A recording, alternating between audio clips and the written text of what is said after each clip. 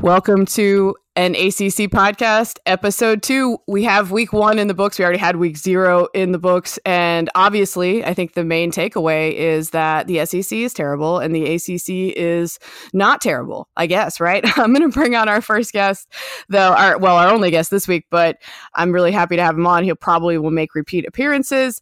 Brant Wilkerson New from Heels Maven, who covers North Carolina. I really wanted to have him on because they have the biggest win in the ACC this week. North Carolina beating an SEC team for the first time since the 2013 Classic against Tyler Bray and Tennessee in the Music City Bowl.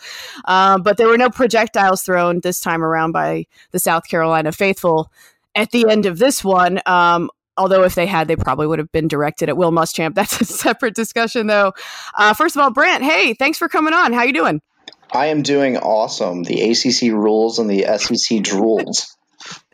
No, I do think it's funny, and this was a topic I was going to get to a little bit because, look, the SEC had a bad weekend, and we all have a little bit of schadenfreude at it, and part of that is because of the fact that, like, anytime the SEC does anything remotely good, it becomes this thing of, like, okay, yeah, we should rank like most of the teams in the SEC. No other team plays a schedule quite like this, when in reality, they're pretty much their top 2 teams, maybe 3 if we're being generous, and everybody else, just like most leagues are. But yeah, the ACC appears to be Clemson and everybody else. But I mean, if you win a national title, you win a national title. So yeah, that's probably the extent of our SEC schadenfreude this week, except for South Carolina schadenfreude. But from your perspective, Brant, it's not so much about South Carolina. We've seen these two teams play like really hilarious games against each other, UNC and South Carolina, and UNC could like not get over the hump against them.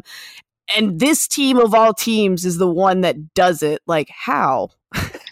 Well, yeah, that's a great question. I was kind of in the camp that it was going to be a closer game than people were expecting. I was telling everyone that there was going to be, I think everyone was basically asking me for gambling advice. So I was telling them that Carolina was probably going to cover and it was going to be a reasonably entertaining game just because I believe that Jay Bateman was going to get the defense to play at least competently, and Carolina had the running backs to keep themselves in it. They weren't going to have to rely on the pass 98% of the time. So that's a big deal. But really, what I think it comes down to is that Mac Brown and these coaches have created kind of a culture of more confidence, and it's a little bit more fun where mistakes aren't like the end of the world on every single play.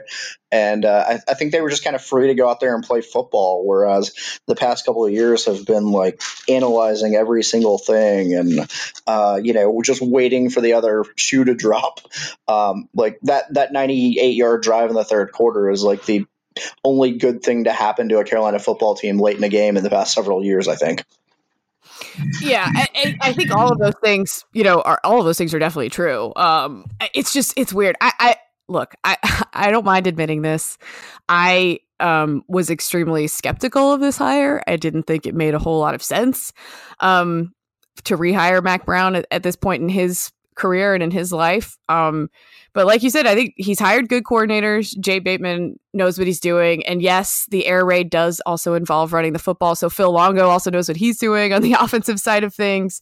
I guess I'm eating a little bit of crow here in terms of like just watching Carolina football for as much of my life as I have. And I know you've been exposed to them as well growing up in the state. Like, you're not used to seeing them do good things in important situations. So I was wrong, maybe, at least early on. I know it's a little early to say that, but it would certainly appear that maybe I was wrong about this being a bad idea. Yeah, I remember waking up last November, that Sunday morning, when we kind of knew that Fedora was going to be fired. And it wasn't very long before I think it was a national account went into the whole, hey, Mac Brown's interested in coming back, and you're like, well, yeah, lots of people are interested in coming back, and whatever, does this make any sense? And your first thought is kind of like, no, this doesn't make any sense. He's been out of the game for 5 years. And then you kind of start to think about it a little more, and you're like, okay, well, he's in his late 60s, but what does Carolina really need here? Is Carolina, they're not necessarily looking for a 20-year guy. They're looking for a guy to establish the program, and they could get a Hall of Famer to come in and fix some things. And naturally, if you get a Hall of Fame coach, he's going to attract some pretty darn good coordinators. And immediately we saw that he was going to be able to recruit at a different level than Carolina had been recruiting, especially within the state of North Carolina. So that, everything seems to be working out. Like, I don't think there are any negatives to the hire. Like, my original first reaction in those first few minutes of seeing that were like, this is just an incredibly stupid idea. Wow. Especially with Scott Satterfield available and all that kind of thing. So, no, it couldn't be going any better. They're going to end up with a top 20 recruiting class probably. They've clearly got some really good coordinators, and there's a different feeling about Carolina football than we've had in a while. Because, even during that 2015 season when Carolina made a run to the ACC championship game, I don't think Larry Fedora ever really truly endeared himself to the fans in the way that Mack Brown has and will, because there was just always kind of some doubts about the way that he called games, and but, he wasn't warm and fuzzy with the media or the fans. So, I think this is maybe going to be the hire of the offseason, actually.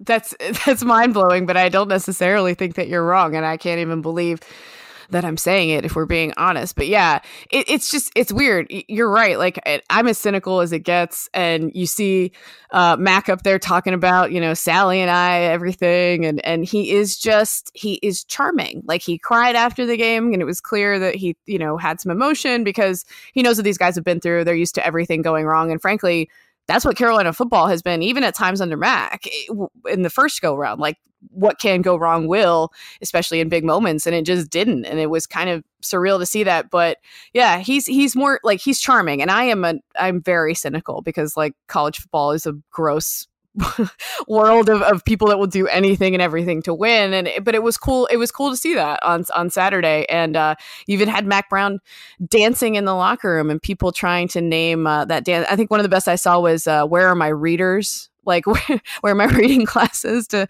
name that dance? It was every bit of his age, certainly, that attempt to dance. Yes, Where Are My Readers is probably the best title I've heard for that. I was trying to figure out exactly what was going on because, at various points it looked like he was trying to hit the Dougie. Otherwise, he was maybe doing like a Macarena remix that didn't make a whole lot of sense. And his explanation for it was, of course, the most old man thing in the world. He was like, I was just trying to do the dance, I've seen some of the kids do. Yeah. Which is it sounds exactly like something my dad would have said to me back in the day. It wasn't good. He knows it. He said that he got 600 text messages after the game, and every single one of them said, "Great win, bad dancing." So I think he learned his lesson. He said he will not be dancing again. He said he'll shave his head if he has to, or cut his hair and to avoid a dance. So I think that's a good move for Mac. Yeah, you got to know your strengths and weaknesses. I think Roy, somebody cut up a video of Roy Williams and him dancing juxtaposed. Roy has a little bit more of the old man, the confident old man shuffle, that you would see with a bunch of old couples dancing. I feel to beach music or shag music. That's Roy's vibe. Roy is very confident in his moves, as old manish as they are. Myrtle Beach shag legend Roy Williams or whatever. It's in the Shag Hall of Fame for whatever he's doing there. But that is a dead on assessment of they're homeboys. So maybe Mac should head over and hang out with Roy and work on because if they do anything big this year, as much as he promises he's never going to dance again, I think he's going to have to, right? He totally is going to have to. That went viral, and I think that helps get eyeballs in the program. And it's pretty clear that that's the way, that's the way he wants to take things. So we'll bounce around the rest of the ACC a little bit too. You touched on Scott Satterfield. That's a guy you used to cover when he was at Appalachian. He's now at Louisville. I was with you on that, by the way. I thought Carolina maybe should have looked that direction and didn't. I don't know that I was surprised to see Louisville look better. I thought that they would, but I still thought that maybe they'd struggle a little bit more with Notre Dame. I mean, they end up losing by double digits, obviously, but that was a game for way longer than I thought it would be. Were you surprised to see that? I wasn't surprised that Sat came out and had a really good game plan, because not only do I think he's a really good coach and a really good offensive mind, I think Dwayne Ledford, who is their offensive coordinator and their offensive line coach there, is a really bright guy. I thought he was going to be a head coach this time around, maybe at Appalachian State, but ultimately decided to go with Sat to Louisville. So I wasn't surprised by any of that. I was surprised by maybe the fact that Louisville's players absolutely hated Bobby Petrino with the passion of 1,000 suns, because that looked like an entirely different team that, actually wanted to be on the football field playing for Louisville. It's really, yeah, it really is an indictment on him. It's a total indictment in my opinion on him. It's kind of unbelievable that they looked so much more competent. And yeah, you see quotes and stuff from them where like they were talking about they couldn't visit him in the office. And like even now the guys are like, yeah, it's cool that the new staff is really nice to us, but we're just sort of waiting for them to not be nice. And I'm like, God, what did he do? He's the worst. But that wasn't a huge surprise in terms of the result of the game or anything like that. And looking at everything else, Georgia Tech Clemson wasn't a huge surprise either. Obviously, Clemson taking care of business there. We got Utah State and Wake. That was a fun Friday night game. Wake Forest giving up 1,000,000 yards and winning. That's probably going to be a pretty familiar formula for them the rest of the way, I would think. And Carolina goes there in a couple weeks too. I mean, everybody's looking at Miami, but that's an interesting one to me as well. Yeah, absolutely. It's going to be a pretty fun game, I think. Carolina's offense, it's so new with the running game and just the way that they're, it was supposed to be fast before, because that whole smart, fast, physical thing. But it turns out Carolina's the Sure. 76 plays that they ran on Saturday were more than the average of last season or most of all the past 5 seasons. Since I think it was 14 that Carolina averaged more than 76 plays. So despite all the running, they were able to run their offense a little bit faster. So I think that's going to be completely offensive fireworks in that ball game. Yeah, that'll be bananas. Duke, Alabama, that ends as expected, although tracking it as I know I was sort of tracking it from Charlotte when we were both covering, the Carolina, South Carolina game. And I'm like, wow, Duke's really holding Alabama down in the first half here. And then that kind of the wheels fell off a little bit. I don't know that you can take much away from that. If you're, into Duke football, the hundreds of you that are, bless your hearts, because I know that it's been a long and arduous journey. But yeah, like I don't think you can take a whole lot away from this either way. Alabama is Alabama. You stuck with them early. It's pretty much like the familiar Coach Cut formula in the way that these things play out, right? Yeah, well, I think there's nothing but encouragement that Duke can take from that on Saturday, because they held Alabama scoreless for an entire quarter, which is something that no one else has done in the past season. I think they had one scoreless first quarter last year. So, I think that there's no negative that came of that. Duke covered for those of you that are interested in that sort of thing. And yeah, I mean, it was a good day, even though you lose by 30-some points. It's as good as it's going to get against Alabama for a Duke football team, I think. Yeah, that's probably true.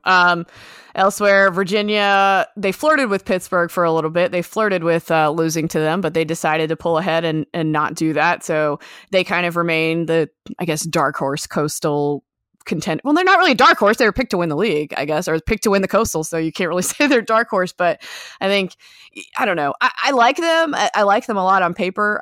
I worry that the other shoe will drop off and hopefully, because they play close games. That's kind of the way that they're designed to play. So I worry for their sake that, they're going to let somebody hang around and beat them that shouldn't beat them. But, other than that, they did what they needed to do. I think. They had not won at Pitt. So that's a big deal to get the monkey off your back there. And that's exactly right on Virginia's. They've they're going to play that formula of they're going to have a really good defense. They're probably going to be, top 15, top 20 in the country defensively, but they're going to always they're going to walk the tightrope because the offense isn't quite proven. They don't have they lose their top receiver and rusher from last year, so there's a lot to figure out. As good as Bryce Perkins is with being one of the more exciting quarterbacks in the country, he doesn't have a whole lot of weapons around him. So they're going to play some close games, and it's going to be a tightrope walk. And that's exactly how it should be in the Coastal, right? Of course, Coastal chaos. And by the way, like there's some absurd streaks that we look at in the Coastal, like the fact that Virginia was having trouble beating Pitt, and then you look transitively and like Pitt under Pat Narduzzi could not beat North Carolina for whatever reason. Like that was like one of Carolina's only Power 5 wins for the last few years. And then like Pitt could routinely beat Duke for whatever reason. Like the Coastal is dumb, but we love it. We love it because it's dumb. We love it, folks, don't we? We love it. Virginia Tech, Boston College. Yeah, that for me was a game that I was looking at from Virginia Tech's perspective. And I'm like, this is going to tell me a lot about who you are. And I don't know that the answer was a very good one. No, that wasn't world's most exciting game for a week one, but like that one was a hot seat playoff. And holy crap, Justin Fuente is in it now because, after everything that happened, like, last year was not good, and then having 14 players in the transfer portal, also not good. And then, the story kind of comes out like, okay, they had some guys that maybe were actively trying to throw some games at the end of the year just so they could get out of there. And you're like, okay, this is good. He's going to get a reprieve because he's got the program right now. He's got the bad eggs out of there, and, everybody's playing for the right reasons, and then they go out and lay an egg like this. So might be a rough one in Blacksburg, which is pretty shocking considering the way things started. I thought that was a great fit for them, and they're not recruiting very well right now either. So not good in Blacksburg. Yeah, that surprised me too. Like I really like Justin Fuente, and I don't know. We're not seeing the offense click, I think, the way that we thought that it would. And I thought that they had the schedule line up for them to like win the Coastal relatively easily if they wanted to, especially because I don't trust Virginia to beat them. But I don't know, man. Like, I don't know that I would trust them to beat almost anybody right now either. So I don't know. I feel like the Coastal's back up in the air again. We know how this ends. We know this ends with Virginia Tech coming into the final week being 5-6 and beating Virginia to become bowl eligible and also to keep Virginia out of the ACC championship game, just because that's what happens in that rivalry, because it's fun. Yeah, like the way it played out last year and how stupidly that game ended, that honestly made me convinced that they're never going to beat them. Like, it's just, I mean, that's not true. Like, I think we understand that that's probably not true, but at the same time, it feels like that. Like, it feels like there's just this invisible force at work that's making sure they can't beat them. Eventually, it's like my roommate and I, when we were shortly out of college, we decided that over the course of time, we were going to start playing a best of 101 beer pong series.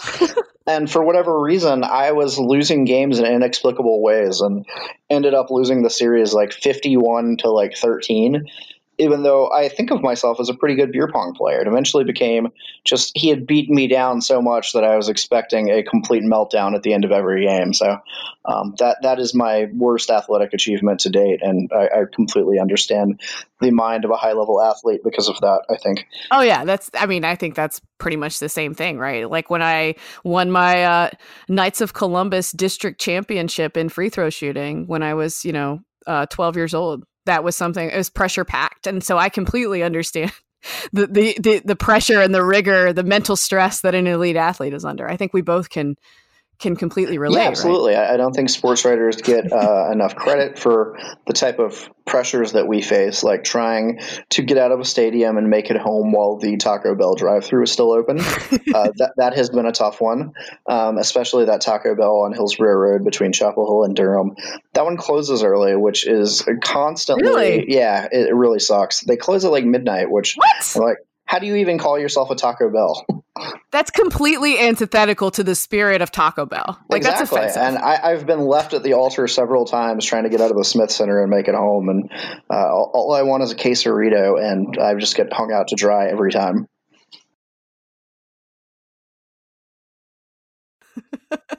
Yeah, no one knows the troubles we face. Like, no one could. Y'all can't relate. Y'all have no idea what the grind is like. But ECU at NC State as well, we can hit. Not much to talk about there, really. State took care of business. ECU looked improved under Mike Houston.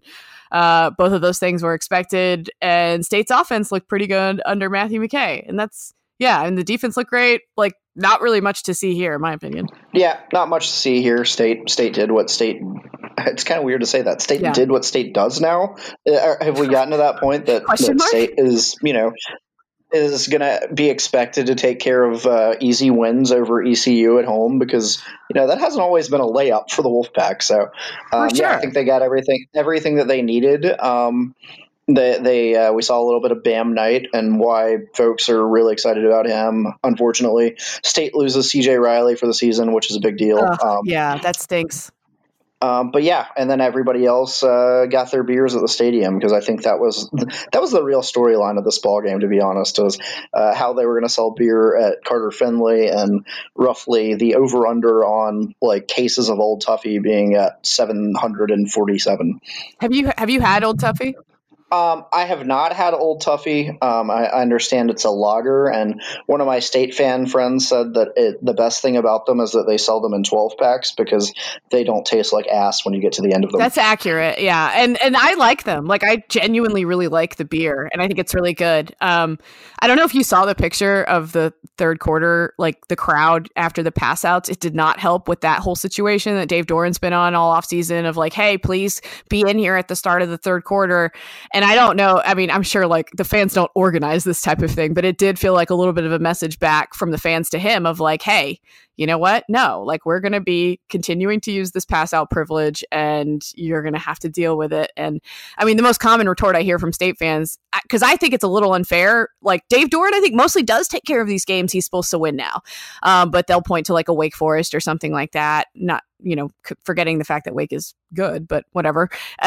State still should have won that game last year on Thursday night, but like, I understand why State fans use the pass outs. I also understand why Dave Doran is frustrated by the way the crowd looks at the start of the third quarter, because the beer sales in stadium did not seem to help that much. Yeah, it's funny because I really wanted to see Dave Doran shotgun a beer at the start of the third quarter. Yes, as he said that he would do if the crowd was back in its seats, as they were not. But yeah, I mean, it was a hot day on Saturday. It was a really hot day. The game was out of hand. So not at half though. Not really. I don't think it's gonna matter if it's a close game or not, because people come to the game. Some people are interested in the game, and a lot of people who come to college football games, college basketball games, don't really give a shit. Whoops, I don't know if I can curse on your podcast, but I did. They don't really care. I'm not sure either, frankly. I'll have to ask my my editor, and we'll see. I'm sure we can bleep it if need be. Well, so they everybody's there to have a good time. They're there to get drunk, go to the tailgate, make some new friends, whatever. Nobody really, not everybody is there to watch the football game, and that's true. That's something that Dave Doran and a lot of these coaches are going to have to understand, because there's a lot of coaches that have a lot to say about the crowd and this, that, and the other. Buddy, you got the money from the ticket sales, so be happy with that. How about that? Yeah. I don't like going. I see both sides on almost any argument. I do kind of on this one, but it is what it is. Like, it's not going to change. You said it, and you're right. So that was State. Syracuse at Liberty. Syracuse is the ACC's only other ranked team. I ranked Virginia, and I continued to rank them this week, actually, in my recent ballot that I just voted on before we started this podcast. I actually moved Virginia slightly ahead of Syracuse. I was kind of underwhelmed by their game at Liberty. They've got some kinks to work out, I think, which was not completely unexpected, but that's not really the story of that game at all. The story of that game was first-year Liberty head coach Hugh Freeze coaching the game from the press box, which overlooked the stadium, and it's been memed several times of Dino Babers pointing up to the hospital window and Hugh Freeze waving, like, just the complete and utter absurdity of that whole situation was really like one of the best things to come out of week one, in my opinion. Yeah, it's a strange week when the president of your university giving a couple $1 million in land to a hot muscle stud is not the weirdest story to come out of your town. So that's neither here nor there. So we'll focus on the football game. I remember seeing that. Like, I had no idea that this was happening, and I think Ross Martin was sitting to my right from inside Carolina, connoisseur of all things weird in the world, and tells me about the Hugh Freeze thing, and we were like, just transfixed on, like, he's coaching with like a staph infection, and there's a hospital bed. Like, when I first heard hospital bed, I thought the hospital bed might be on the sideline, which holy crap. Like, I mean, that would be just the greatest moment in sports history. But having it in having it in the press box was pretty darn cool. And like the photo of him kind of like laying there with his glasses half on, and like, what world are we living in, man? Like, it's a college football game. Take a day off. Right. And like, I mean, I know it's his first game, but like, how do you not trust your assistants enough to just go ahead and do that? And then B, and this is what bothered me too. Like, he's going to use this with his players to be like, yeah, I coach through my staph infection from a hospital bed, and it's like, yeah, they can't play football from a hospital bed, dude. Like, it's a little bit different. But yeah, it's I don't know. I didn't understand why he didn't just hand off to one of his assistants. But I don't know. It was completely. You're right. College football is ridiculous, and this was ridiculous too. Well, what else are you going to do in Lynchburg on a Saturday night? An excellent point. So, what do you think is like the most difficult job that you could conceivably do from a hospital bed? Because I started thinking about that. Like, could you like conduct a nuclear strike? I mean, probably, because you don't have to be moving to do that, right? Like, what? I don't know. Like, what other jobs could you conceivably do from a hospital bed that actually might be more difficult than like what he was doing? Oh, that's a great question. I think you could do a lot of jobs from a hospital bed. Technology is truly amazing. As we're doing this podcast right now, we are not in the same place right now, so that's that handles a lot of things, and video conferencing handles a lot of things, as we saw with Hugh Freeze giving his team the pregame hype up speech from his bed via video conference and doing a press conference via video. So, I think you could do a nuclear strike. I think that would be pretty simple. I don't think that you could be a construction foreman. Probably right. That would be tough. Right. Maybe if they put you in the little construction trailer in your hospital bed, that would work out. Interesting. What do you think? Yeah, I mean, I think like it's just hard to think of a job that you could, because I posed this to my husband and he was like, do laundry, and I was like, yeah, but you can't do laundry from a bed. Like, you can't conceivably do that from a bed. Like, and it's hard to think of a job that you could conceivably do from a bed that would be like appreciably more difficult than what he did. That's not to say that like he deserves some sort of medal for doing that or anything. Like, he doesn't, but it's just more like, I couldn't think of it off the top of my head of like what would be.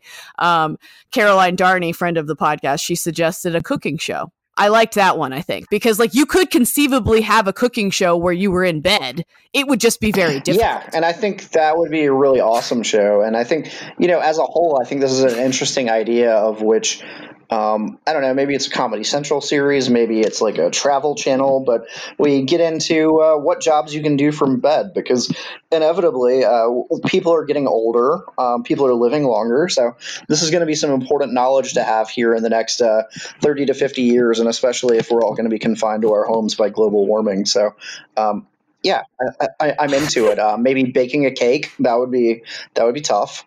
I wonder if Hugh Freeze has gotten to use his phone from the bed, the company phone. Though, does he have a company phone now, or what's the deal? Probably, right? Yeah. So I'm not sure. He could definitely he could do all kinds of things from the phone. That's like you said, like it keeps us more connected than ever. So I don't know. Yeah, you love to be connected on the company phone with your friends, your new friends, your old friends, especially the company phone. Of course, yes, absolutely on the company phone. All right, we also have to get to another game that had its own elements of humor involved, although I'm sure John Swofford's not laughing particularly hard. Florida State. I remember when I saw this line come out, and I think Florida State was favored by like 5, and this is when it was supposed to be in Jacksonville. It got moved to Tallahassee due to the weather. We had on Bud Elliott last week to talk about this, and he sort of pointed to Boise State starting a freshman quarterback and this game being on the East Coast and everything else as reasons Florida State was probably favored. And early on, that made a lot of sense. And boy, oh boy, did the wheels fall off for Florida State. And like it's not fair entirely, because Boise State was starting a freshman quarterback, but Boise State is good. Like I ranked them going into the season. I ranked them again this week. They are a good, solid program. It's not a shameful thing to lose to Florida State, but it's really just like more the way it happened, right? Oh, yeah, because I believe I was walking into Bank of America Stadium and I saw on the TV down at the elevator there in the press area, it was 31-13 when I got in the elevator, and I'm like, okay, well, Willie Taggart's figured it out. They got rid of the whatever was wrong with last year. I'm not sure if they need to get players out of the program, they need to get coaches out of the program, whatever it was, they'd gotten it fixed, because I know that was some concern of the off seasons, that Jimbo had kind of left him a mess. So, all right, things are great in Tallahassee for roughly, I don't know, an hour and a half, maybe. But by the time I get situated and get ready to watch the Carolina game, they're losing. And I'm like, wait, what? Are you kidding me? There is no way. And, then we started getting angry FSU fan crowd shots, which are not good. And I assume that they just went home and tweeted angry things at Sam Howell and his dad for the rest of the day, because, wow, what a disaster. I feel bad because, Willie Taggart, this is his dream job. And he meant it when he said it. I don't know what he walked into. He obviously walked into a situation that was not good. No. Things were not good at the end of the Jimbo Fisher era. They'd kind of let things fall apart. And, maybe Willie Taggart, he's a guy he's proven time and again he can rebuild a program. So there's really no explanation for what's wrong here, because they're still getting talent. Willie Taggart's proven that he can win at this. Well, he hasn't proven he can win at this level, but he's proven that he can build programs to a certain level. So it's really inexplicable. And for a fan base, there's probably no worse fan base in the world to deal with in this particular situation, because they're so passionate and they're so used to winning, and they want to win now, and they have the talent to do it. So in terms of being patient with a rebuild job, I don't think this is exactly the place for it. Yeah, it reminds me a little bit of the Justin Fuente situation, in that, like, I think they're both good coaches, but for whatever reason, through a combination of what they're working with on the roster and maybe some of their own decisions, it's not clicking right now. I saw Florida State fans talking about the fact that, the defense played kind of passively against it sort of let Boise dink and dunk down the field to get in these 10-yard plays. And that's not the way you want to play. Boise ran like 108 plays, which is absurd. And just some stuff they were doing on both sides of the ball and made people scratch their heads a little bit. But yeah, I don't know. I don't know what's going to happen with them. It does not help that their social media team appears to be very bad. They've made some very noteworthy mistakes recently, like the Martin Luther King Day thing, where they photoshopped Martin Luther King wearing it was a Florida State glove, right? Yeah, they put Dr. King in some gloves, so I guess he could throw up the Seminole logo or whatever. Personally, I think Dr. King would have been a believer. No. Oh my God. Let's forbid that forever, people. Do not say that a notable historic figure who died in a horrible situation would have been a fan of yours or whatever. It didn't work for Justin Bieber with Anne Frank, and it did not work for Florida State with Martin Luther King. So don't do it. I don't know who's teaching these social media classes, and I'm an idiot, and I'm on Twitter, and I've not gotten myself in that much trouble, and I sometimes talk too much and say stupid things, but Jesus Christ, man.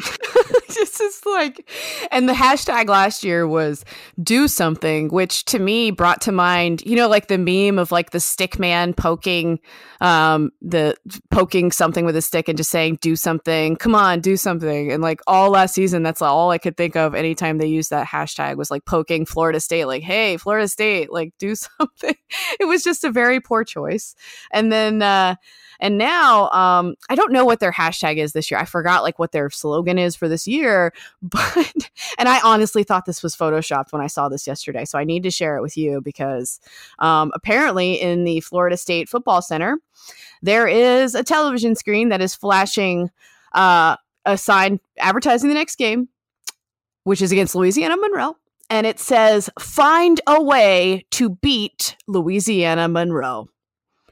I'm not calling that social media, but like that's part of your overall messaging. And why? And also don't. Like what? Find a way to beat Louisiana Monroe? Like where are we right now with Florida State football? Yeah, it's not good because Louisiana Monroe is like one of the worst programs in the Sun Belt, which is not a league that is particularly strong down at the bottom. They got a couple good teams up top, but man, Louisiana Monroe is also one of the poorest programs in the country as far as resources. So that's not good. I don't know. What do you think that their next hashtag is going to be as this thing gets further down the road? I feel like they're becoming like increasingly more honest about like what their situation is. So maybe it'll be like, if Willie Taggart gets into the Twitter, he'll be like hashtag send help. I'm going to go with like a hashtag, well, we won.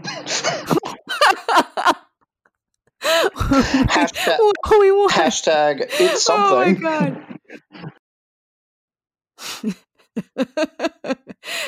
Hashtag 5 more to a bowl. I mean, I don't like. What are we talking about? If they do go down the route of not being bowl eligible, it's going to go like nihilist Arby's, and we're going to end with a hashtag eat it Arby's. That would actually be like amazing social media work in a weird way, but they don't know.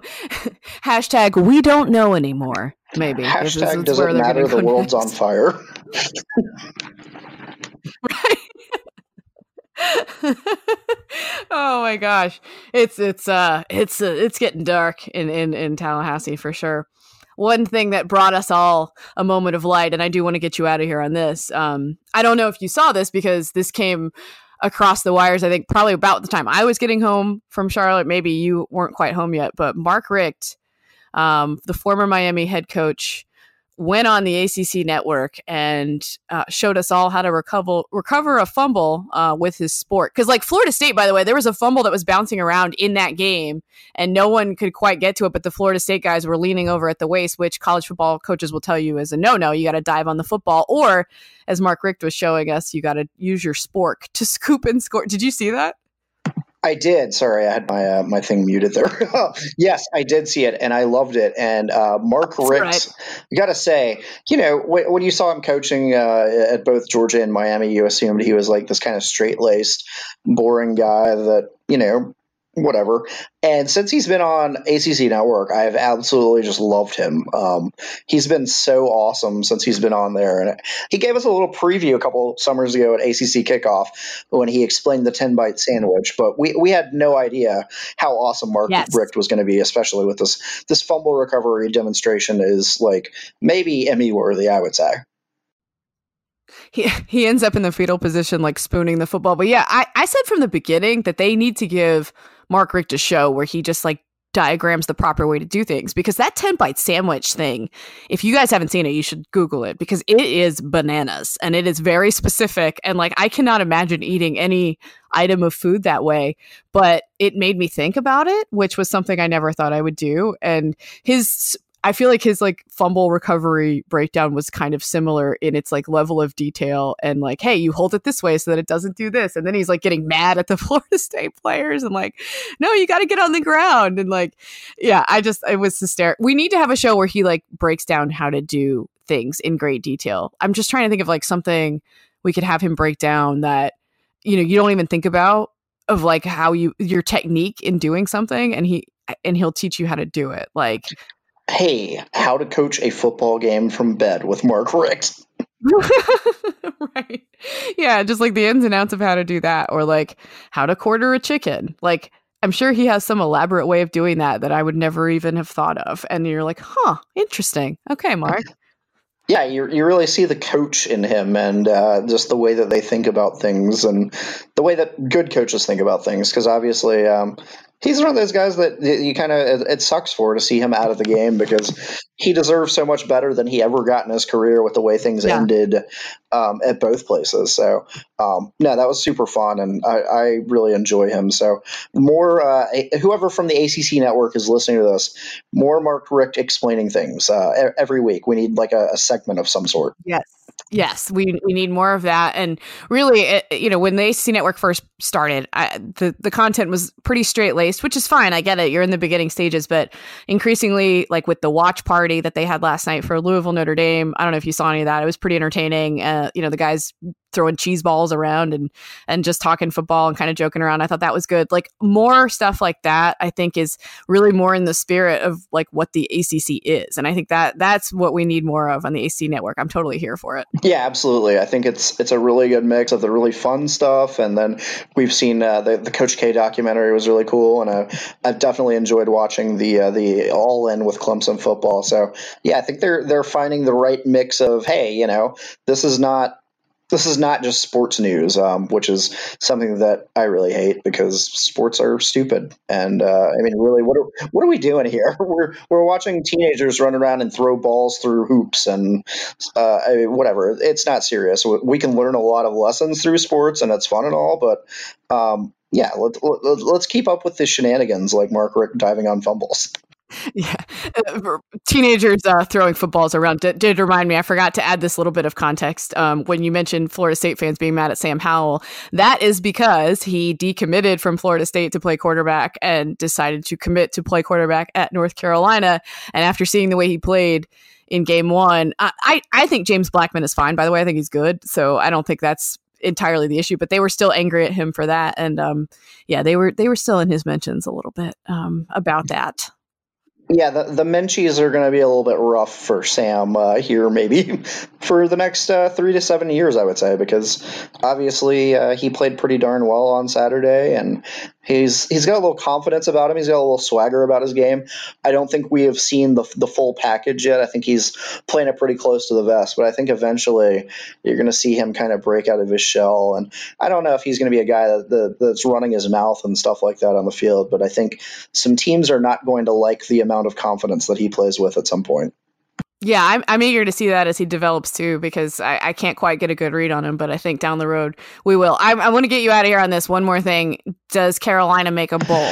Yeah, I think they do now. I kind of had them in the 4 to 6 win range, and that did not include this win. So, I don't think that they're going to be like by any means a dominant team, and they're going to go out and shock the world or anything, but I think this may be the win where the one win that they had that they shouldn't have, and I think they're probably going to lose a game or two that they should win. So, and that's just how it's going to go with the team right now that's still trying to find its identity. And for as good of feelings as there are in Chapel Hill right now, as there should be, people should be really excited, and they are, because that Miami game sold out on Saturday night.